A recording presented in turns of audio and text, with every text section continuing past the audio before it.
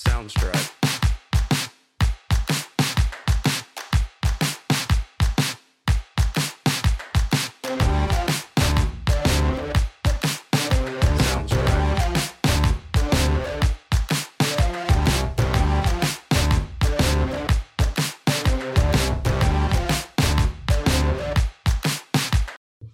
Hello and welcome to our third episode of Demystifying Politics, the podcast where we help young people get involved in politics.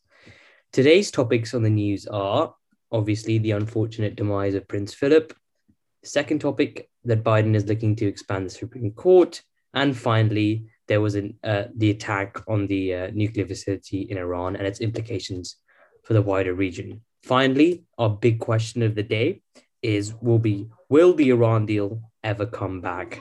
Nathan, do you want to start us off? Of course. On Friday, the 9th of April, Prince Philip, Duke of Edinburgh, passed away at Windsor Castle just a few months before his 100th birthday. This news was met with sadness across the country and across the world, though there was some criticism of his life's work. What does his death mean for the national scene? Dev, so what were your initial reactions to the news? Obviously, sadness, a little bit of disbelief because honestly, I thought they would live forever. But yeah, I think he was obviously, a pretty decent man. Did a lot of good charity work. When it comes to the criticism of him in terms of his comments, I mean, I think half of them were jokes and then half of them were, I think, relics of a time long gone, if you know what I mean. He was born in the 1920s, so we can't really expect him to be absolutely politically correct to the dot. But I genuinely don't think he was racist in any way. So yeah, I think sadness in terms of wider implications for the monarchy, not too much. The only thing I can see really happening is maybe a slight pushback from some people because of his death, the BBC's now had 7 or 8 days of just wall-to-wall coverage of Prince Philip.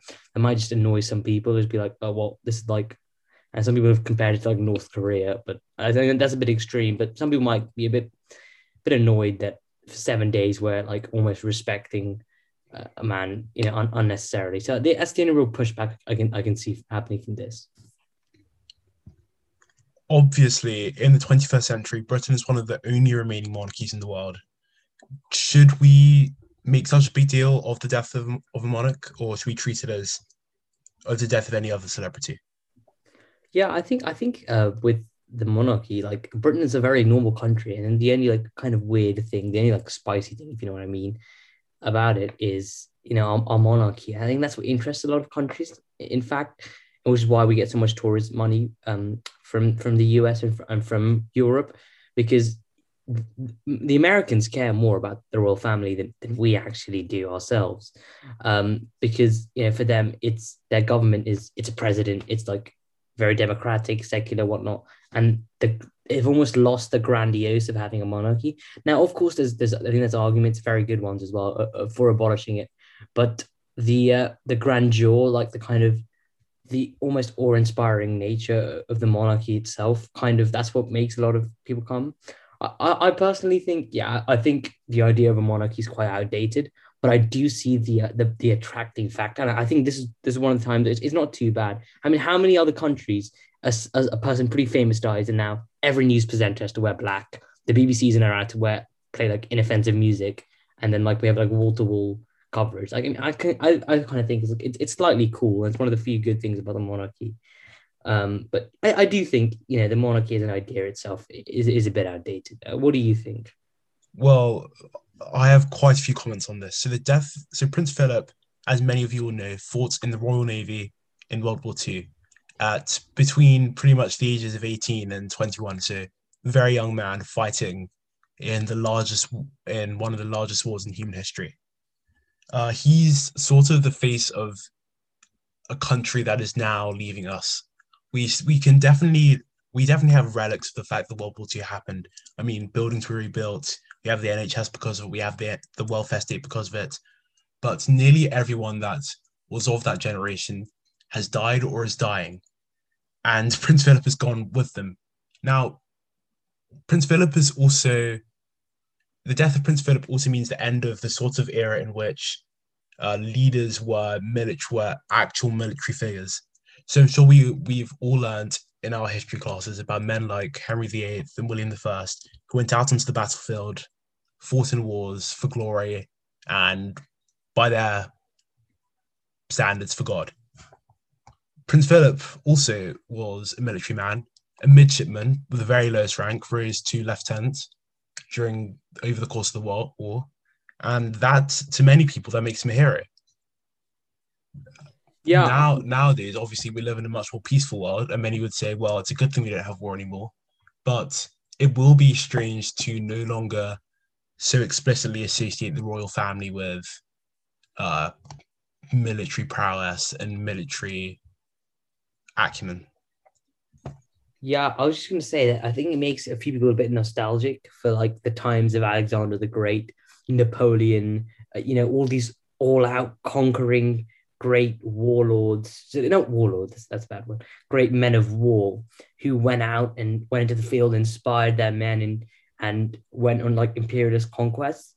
I do think that time is gone now. And while that was like a great part of our history. I do think it's a part of our history that's now gone, and we become more civilized. But I do admit that there is a certain like nostalgia for the days when we had great men of great like will and intelligence and strength who would go out themselves into the battlefield and conquer for king and for country.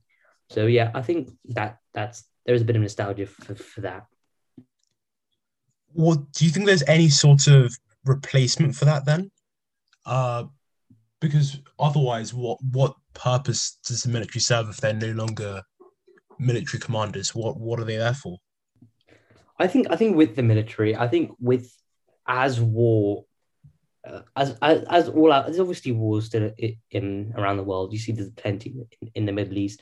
I think as large scale war quietened down, especially in Europe and the West, I think the military takes on a role that is a less role, an inferior role in domestic politics. And I think politicians who are elected democratically then take on a more significant importance. So whereas previously we were like a bunch of warring nations all ready to kind of try to throw it down, as more international solidarity and more brotherhood is started to seep in and globalization has started to occur. And I think it's a good thing, by the way, that war no longer happens. I think the military will take a more inferior role. I think it'll become more about soft power and diplomacy, and how and imperialism will go into its next stage. So what I mean by that is, so think of like the empires of the world. So the British Empire was very explicit. They would go to a country and they'd say it's mine. That it's pretty explicit. The US Empire was a bit more like a bit more hiding. Like they would what they would do. Yeah, it was much less explicit. I mean, there was the occupation of places like the Philippines, but it was much more occupation via owning companies, owning Exactly. industry, And owning what agriculture. exactly what they would do is they would if a you what they would think was that the world they'd have a sphere of influence, and if any country elected a leader that wouldn't bow down to the US's interests, they would just institute a coup to overthrow their government. That happened in plenty of places around the world, too many to mention. So that's and now China's coming in as its new power, and what they're using as their stage of imperialism is because war is scaling down. They have something called the Belt and Road Initiative, whereby they go to these poor countries, they build their infrastructure. The poor countries now owe them a lot of debt, and now they're kind of beholden to Chinese interests. You can see this like when all the Uyghur Muslim that sort of outrage was happening, like 60 African and like Pakistan and all these like poor countries where China had been building infrastructure, they all signed a letter being like, yeah, we shouldn't blame China about the Uyghur Muslims thing. It's nothing to worry about. So you can always Yeah, see, lots of people were confused as to why Muslim nations yeah, supposedly were on the side of China who were oppressing Muslims. But yeah, it's the Belt and Road Initiative, which has been called neo-colonialism by some. They don't believe that it's in good faith, and they believe that it's akin to, say, the British involvement in India. yeah, and I think what's basically going to happen now is we're going to replace these. What's going to happen is the world's going to go away from war, and we're going to have more like implicit warfare, but whereby it's more like soft power and diplomacy and like allyships and NATO and whatnot. And then also cyber warfare will become, as we'll talk about later actually this week, cyber warfare will take on an even more enhanced and important role.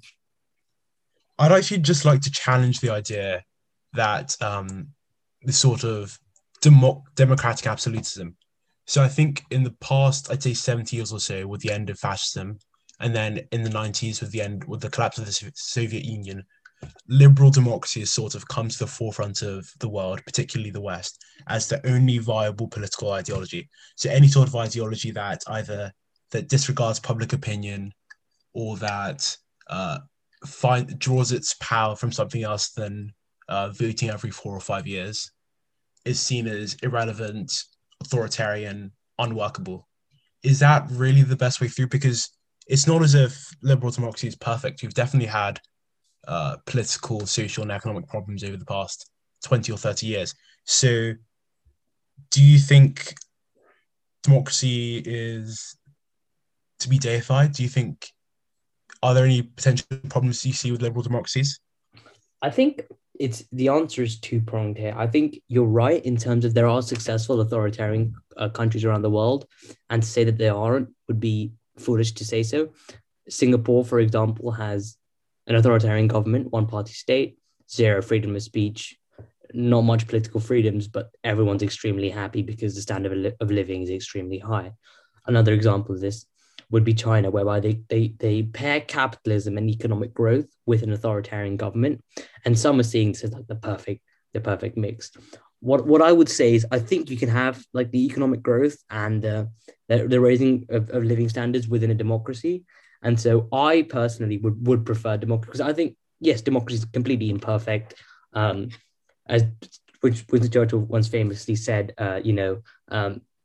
the best argument against democracy is a conversation with the average voter, which I completely agree. I think democracy, the way we can improve democracy is by having a more educated populace.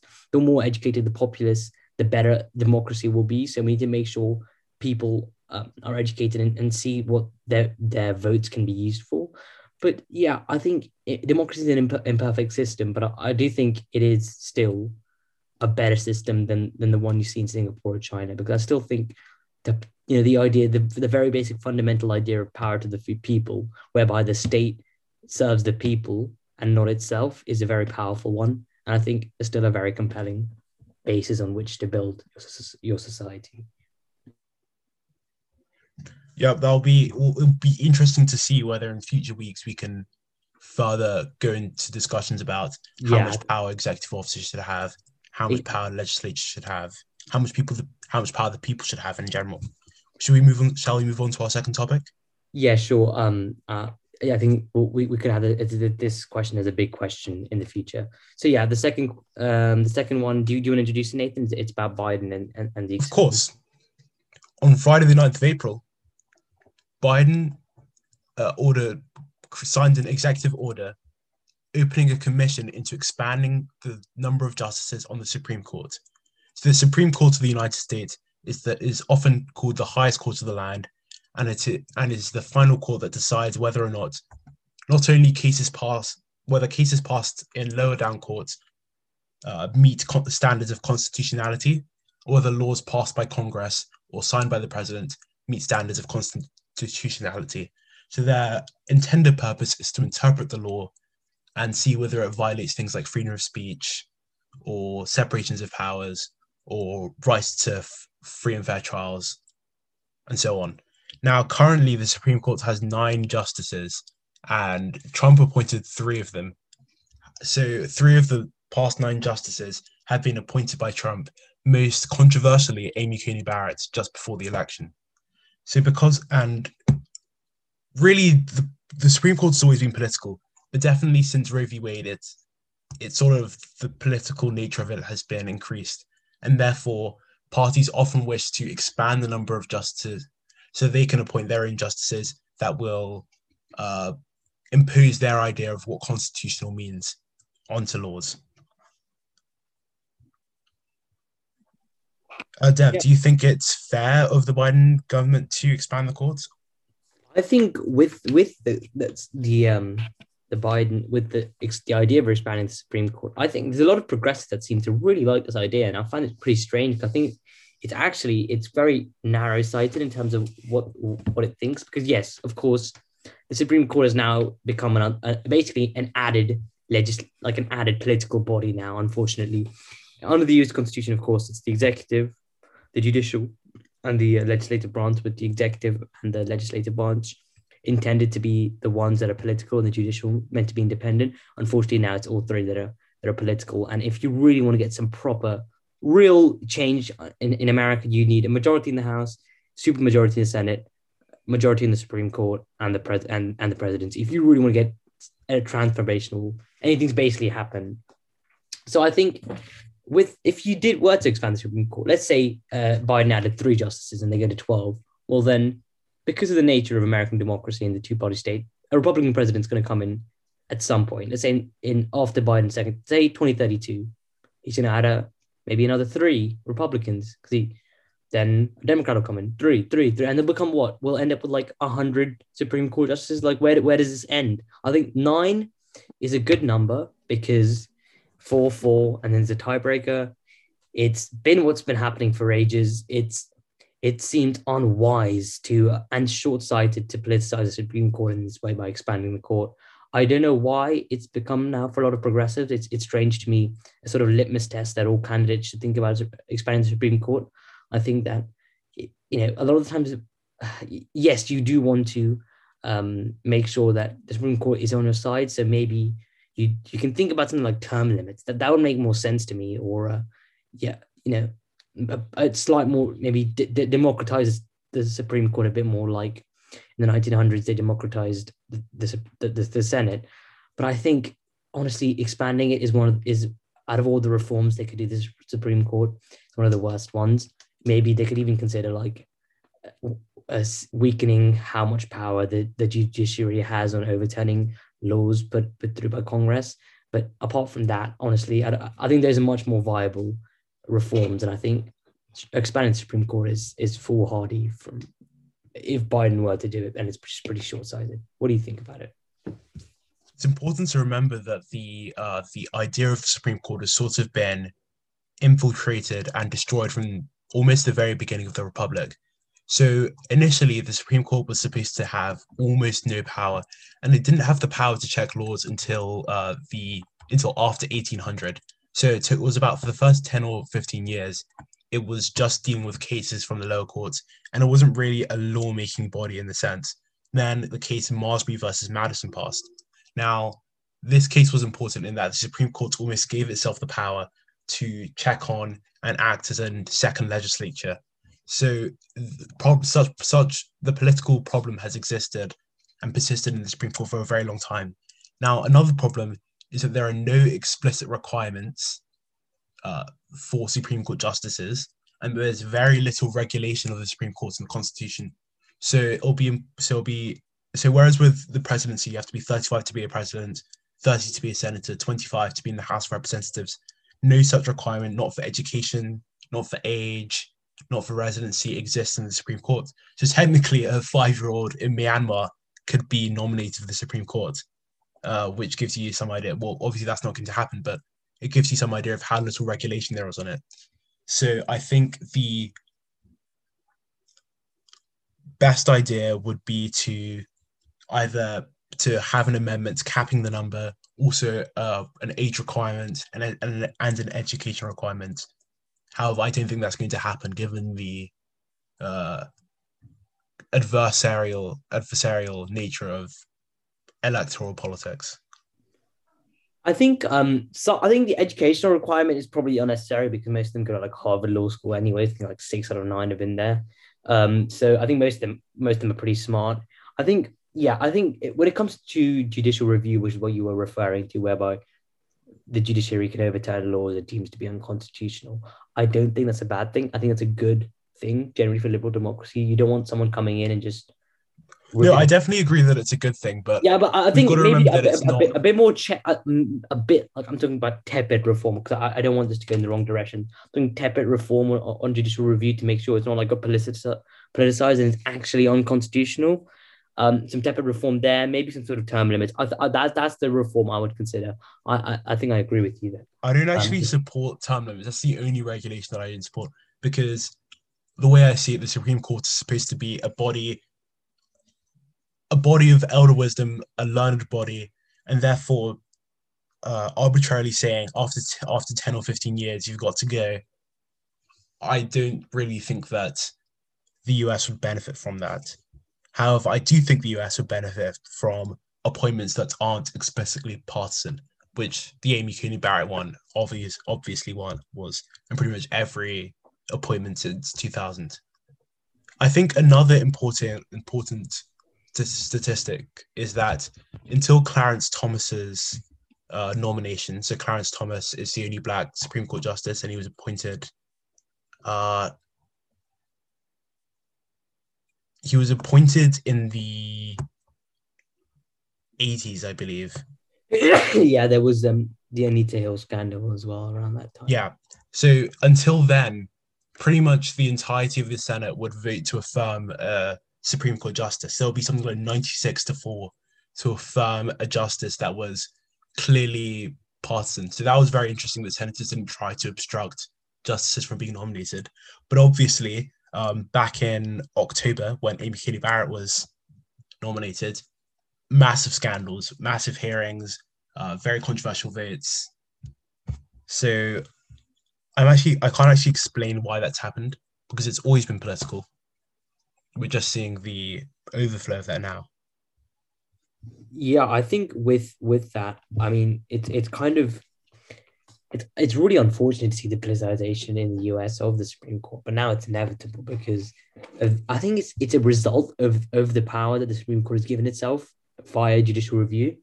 Because if it didn't have the power to do that, then no one really cared. But then again, if it didn't have the power to overturn laws it deemed to be unconstitutional, what would really be the point of the Supreme Court? I mean, at least politically, they still do, of course, like important cases. I think what we have to be the reason as well, I think what's accelerated the politicization of the court is the ineffectiveness of the US legislature because of the filibuster and the fact that you basically can't get anything done unless you have like 60 votes. What's happened is the way every president now rules is you sign a batch of executive orders, just overturning the previous president's executive orders. You can't even do much via executive order, and then you can't do anything else because you'll pass something in the House and then it just won't go through the Senate. So you'll do some executive orders and then you'll maybe hope, and then you can't do anything about it. So the Supreme Court has now basically done most of the major decisions. Roe v. Wade. Let's talk a lot of the voting. And also the gay marriage passing. The gay marriage, of course, versus Hodges. Exactly, Herbert versus Hodges. Then also there was a lot of the election like mail-in balloting laws. A lot of that was done by the Supreme Court. Some birth control stuff by the Supreme Court as well. Contraceptives. So basically, all like the liberal, or basically all even the Citizens United, so the Republican one. So all the big ticket, reforms that the Democrats and Republicans have been pushing have now basically been done by the Supreme Court because of how ineffective the legislature and the presidency themselves are. So I think that what could also make the Supreme Court work a bit better would be making the legislature work better. Yeah, what do you think is? I assume that you support getting rid of the filibuster.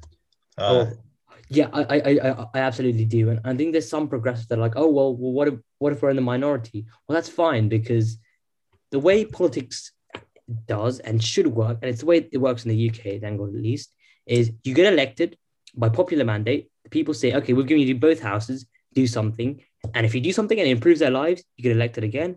And if you do something and it worsens their life, they'll kick you out. That's how it works. It shouldn't be minority rule. It shouldn't be that you win and then you can't still govern because of some arcane rule. That's, by the way, not even in the Constitution. It's just popped out of nowhere. Well, not out of nowhere. That's long. Actually, just to explain, a filibuster is where a politician decides that they know if something goes to vote, they'll inevitably lose.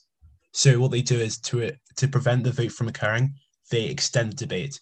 Now, sometimes they extend the debate by speaking for longer on the topic, but often they go off on a tangent, don't talk about anything relevant. So a very prominent example of this was when Obamacare was going to debate in the Senate. Ted Cruz decided to read like a very long marathon of just reading Dr. Seuss poetry. So I think for about 12 hours, he just stood Maybe there. that's why they cancelled Doctor Seuss. Yeah, so just for like ages, Ted Cruz stood there reading books like Green Eggs and Ham. Yeah, I think and a lot of the time, like, in fact, now they don't even talk. They just say, "Yeah, I'm filibustering," and it just the filibuster happens. Do you want to move on now to should I move on to the Iran on terror Yeah, attack? Yeah, okay. So for our last piece of news in the day, so recently a Iran nuclear facility has been attacked in what Iran describes as a terrorist incident. It is widely believed and basically widely admitted that it was the Israelis that carried it out. Of course, they themselves haven't admitted to it, but it's pretty well known. This follows earlier in the week an Iranian cargo ship in the Red Sea was attacked by the Israelis. Of course, they again didn't say it was them. It was, of course, accused of being a quote unquote spy ship by both the US and the Israelis, which was probably true to a certain extent. So, what we'll try and discuss is like the implications for the wider region, and what I think is very interesting is this comes just as Biden's team has taken the first diplomatic steps to renegotiate the JCPOA, which is the Iran nuclear deal. Which, what basically, for those who don't know, the Iran nuclear deal essentially what it did was Iran had a bunch of sanctions put on it by the US and they'd frozen a lot of its assets and put a lot of sanctions because of its pursuit of a nuclear weapons program. Its pursuit of the nuclear weapons program was said by the CIA and a bunch of other experts to be basically in self-defense because they feared Israel would attack them. So what the US and Iran came to agreement was Iran would stop making nuclear weapons, and they checked that through UN inspectors, and the US would give back Iran's money by unfreezing their assets. So that was working pretty well for a while, and Iran was complying with the deal because its economy was growing and people getting happier. And then Trump came in and falsely believed either he was mad about it because of an Obama rhetoric or generally because a lot of right wingers for some reason don't think that we should be engaging with Iran. He pulled out of the deal, which is a violation of international law, and then increased sanctions upon Iran. And then Iran were like, yeah, I think we're going back to making our nuclear weapons in order to pressure the US to go back to the deal because the deal was quite good for them. So Biden ran on the election that he would come back into the deal, and he's now taking the first steps to come back. And Israelis, incidentally, have attacked Iran twice in the space of a week, and that is because they don't want the US to be in that deal because they view Iran as an adversary and not someone you should be negotiating with. So I think they're just trying to make life harder for Biden. I think there's the implications. What do you think, Nathan?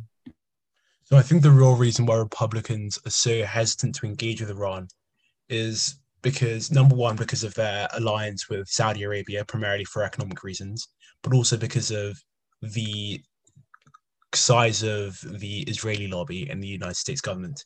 So for quite a long time now, lobbies and organizations like AIPAC, which is the American Israeli Political Action Committee, have essentially lobbied American politicians to pass, because obviously Israel is pretty much one of the only countries is opposed on all sides by countries that are hostile to their interests and to their existence.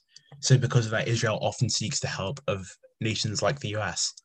So Israel often lobbies American politicians to send them more money and aid or to pass bills that attack their enemies. So I think that's the main reason why Republicans are so cautious to engage with Iran. But also just because there's engaging with Iran is just the appearance of globalism. Even if it were to benefit all parties, I think a lot of people would be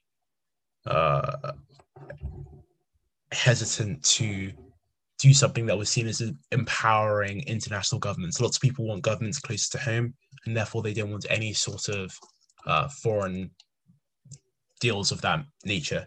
Now, my personal opinion of this is that I think it's best to say that under current circumstances, I don't think the Iran nuclear deal can ever go back to what it was before, given the sort of brash nature in which it was sort of thrown out of the window. I think there have to be completely new negotiations. We have to go completely from square one, potentially to something that replicates the Iran nuclear deal. Although, yeah, I think probably eventually something that replicates the Iran nuclear deal, although I don't know how possible that is, given that Israel is adamantly opposed to it. I think you touched on a very interesting point, which is the power and influence of the Israel lobby in the US. Of course, there's AIPAC and there's various other lobbying groups that are essentially arms of the Israeli government, acting in their interests. And I think, yeah, I think the issue, there's a lot of hurdles the JCPOA, honestly, if we're going to be honest with ourselves, faces to coming back. Because in Iran, you've got moderates and hardliners. So the hardliners are now laughing on their high chair, like, hey, we told you, moderates, why engage with the US? They'll just turn your back on you. We'll just stay in. We'll keep doing our nuclear weapons and we'll keep repressing our people. So then the hardliners, of course, in Iran themselves, they don't want to go back to the deal. Then, of course, the Israelis and the Saudi Arabians both trying to increase tensions with Iran in order to stop the deal from happening because they view Iran as an adversary. Then even within the US, Republicans don't want the US to go into the Iran nuclear deal. And in order for any treaty to be ratified by the Senate, it needs to be ratified by the Senate, which may be hard to do because there's still 50-50 Republicans and Democrats. And then, of course, Biden himself seems to be taking the Trump line on this, which is that Iran should stop doing its nuclear weapons and then the US will go back to the deal, which is strange given the US themselves pulled out of it.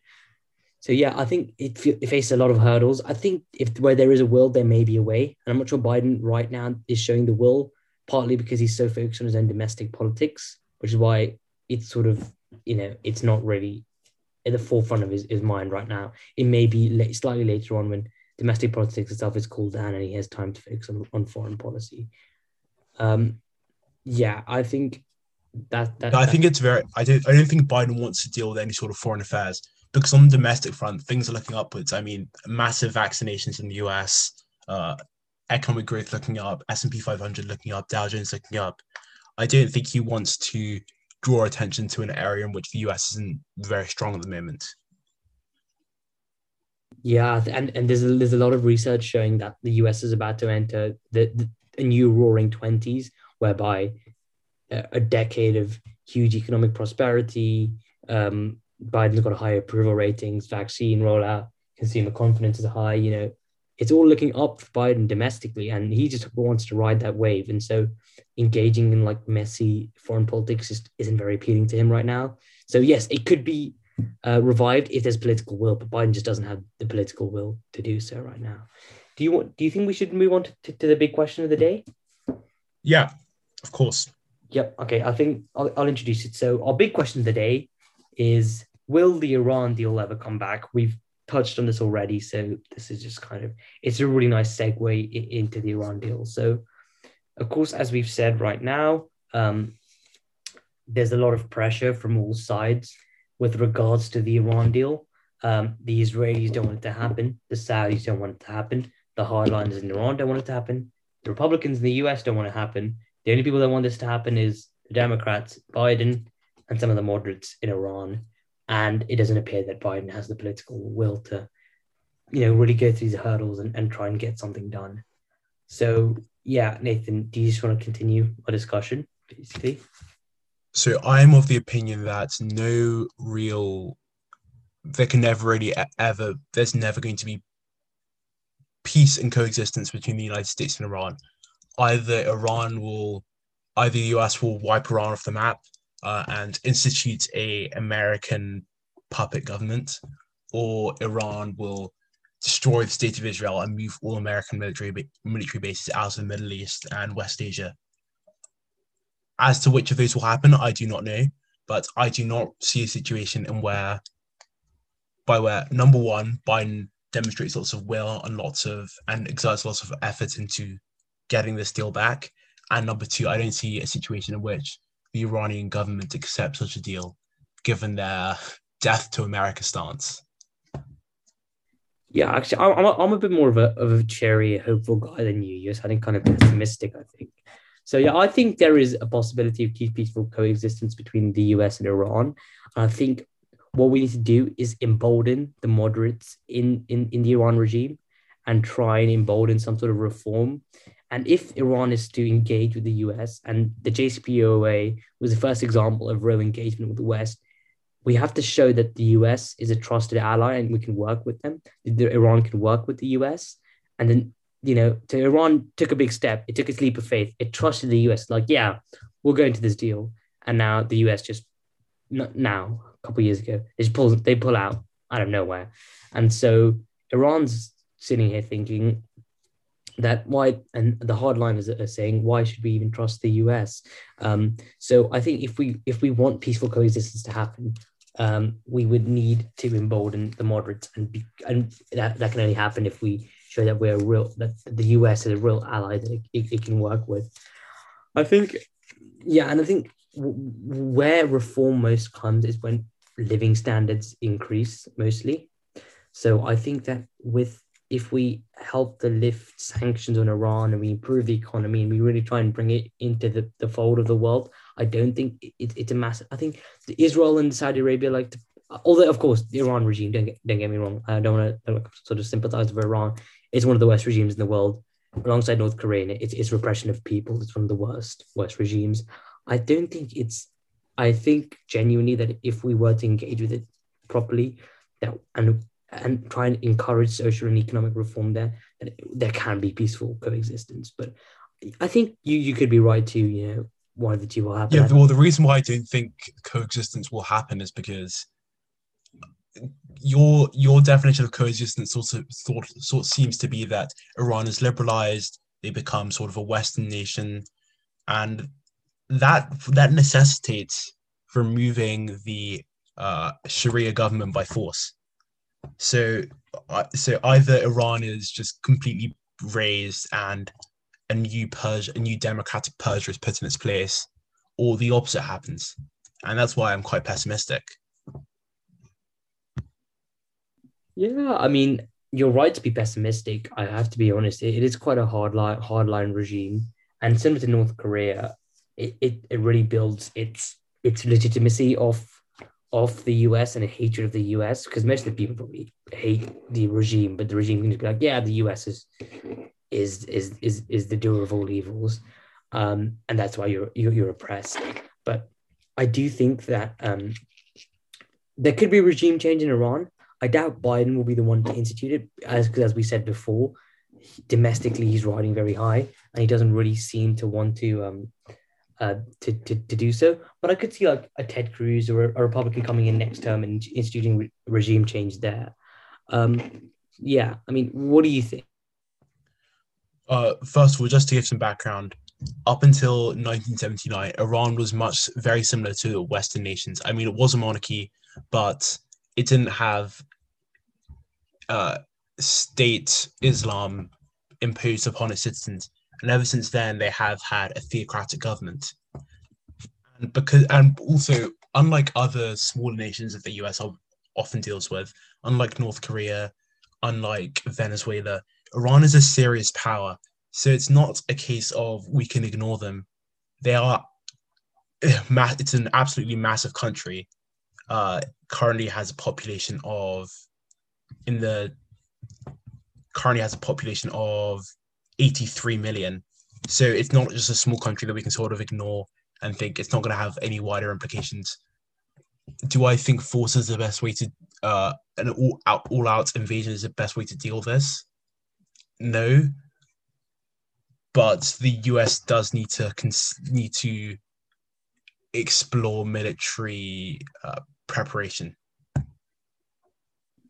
I thought all their efforts to create sort of democratic hegemony is going to collapse. Yeah, I think I'd have to disagree with you there, because I don't see Iran as a serious threat. I mean, it barely spends much less compared to other Arabic nations in terms of its military spending.